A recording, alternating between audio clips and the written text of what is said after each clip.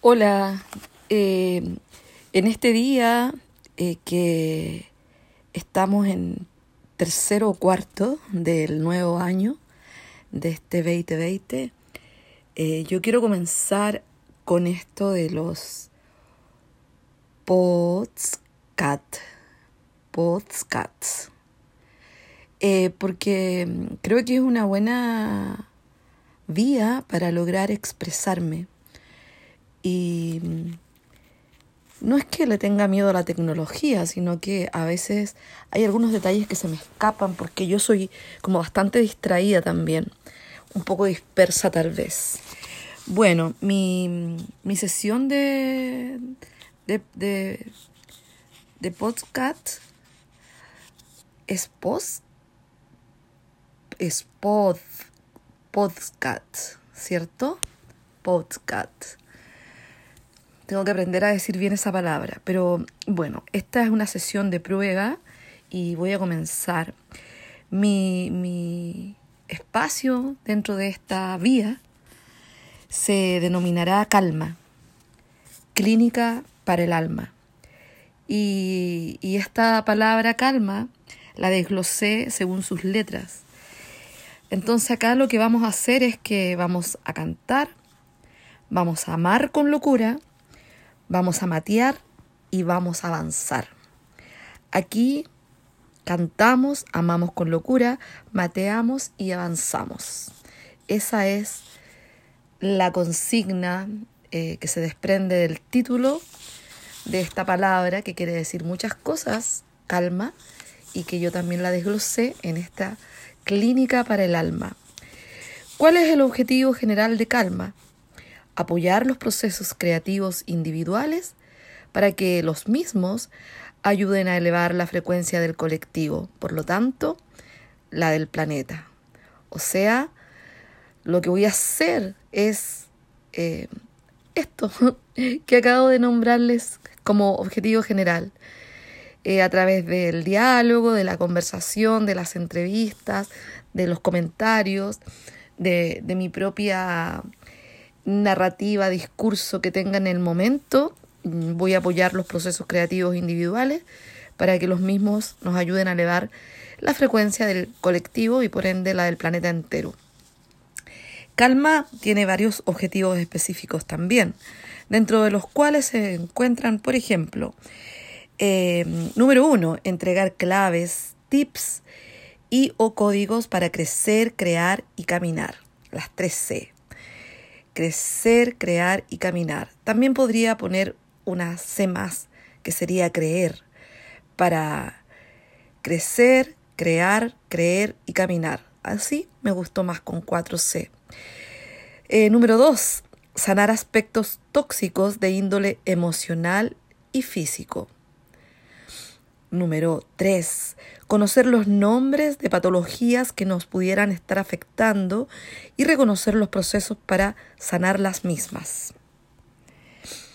4, identificar pensamientos erróneos, esquemas viciados y patrones tóxicos.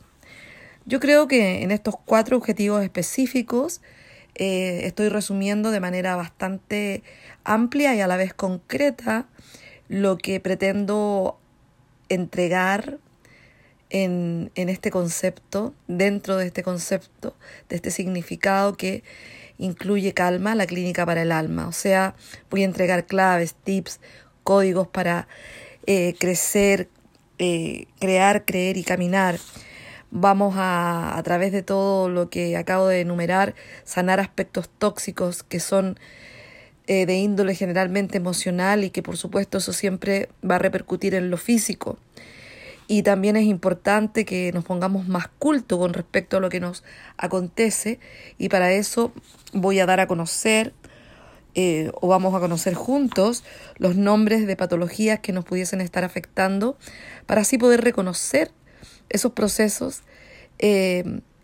y poder sanar esas mismas patologías que son las que están obstruyendo nuestro avance. Y en el último objetivo específico, yo les decía que era bueno identificar pensamientos erróneos, esquemas viciados y patrones tóxicos. Esto generalmente tiene que ver con todo lo que es lo cognitivo. ¿Cómo lo vamos a hacer? Lo vamos a hacer a través, obviamente, de la ciencia de la psicología, enfocada a través de lo que es el enfoque complejo, que es el más actual, el más vanguardista, que incluye a todos los demás, a los clásicos, como lo son el cognitivo-conductual, el psicoanalítico, el sistémico, y el humanista transpersonal también.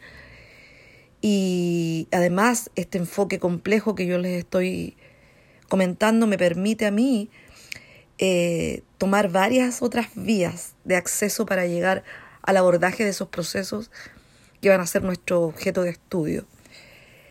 También voy a usar el método Ciclopea, en el cual soy experta, porque crecí con él. El método Ciclopea alude a la activación interna de la glándula pineal, creado por la periodista científica chilena Fresia Castro, de quien soy familiar. Y en tercer lugar, lo voy a abordar también este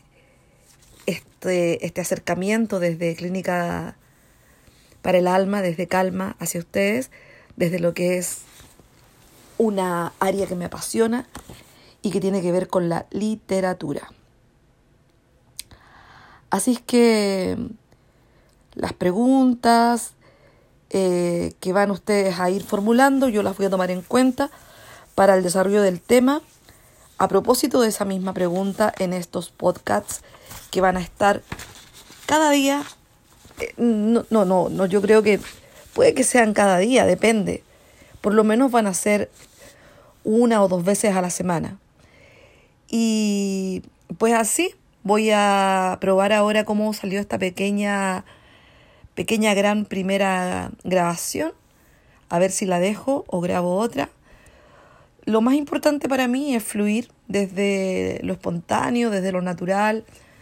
Y pues gracias a mi hijo que me mandó este enlace, este link, para poder empezar a grabar mis propios podcasts.